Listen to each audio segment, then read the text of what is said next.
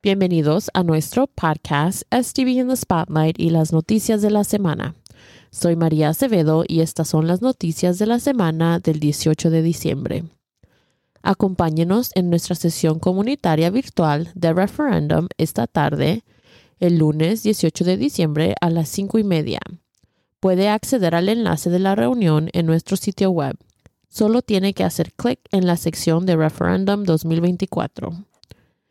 El miércoles 20 de diciembre es un día de salida temprana. Nuestros estudiantes de primaria saldrán a la 1:30 de la tarde, nuestros estudiantes de intermedia a las 2:15 de la tarde y los estudiantes de Beloit Memorial High School y Beloit Learning Academy saldrán a las 2:30 de la tarde. El viernes 22 de diciembre comienzan las vacaciones de invierno. No habrá escuela este día. Por favor, tome tiempo para relajarse y desconectarse y pasar tiempo con su familia y amigos. Esperamos ver a nuestros estudiantes de regreso en nuestras escuelas y en nuestras aulas el miércoles 3 de enero. Este día también es un día de salida temprana. Les deseamos unas felices fiestas.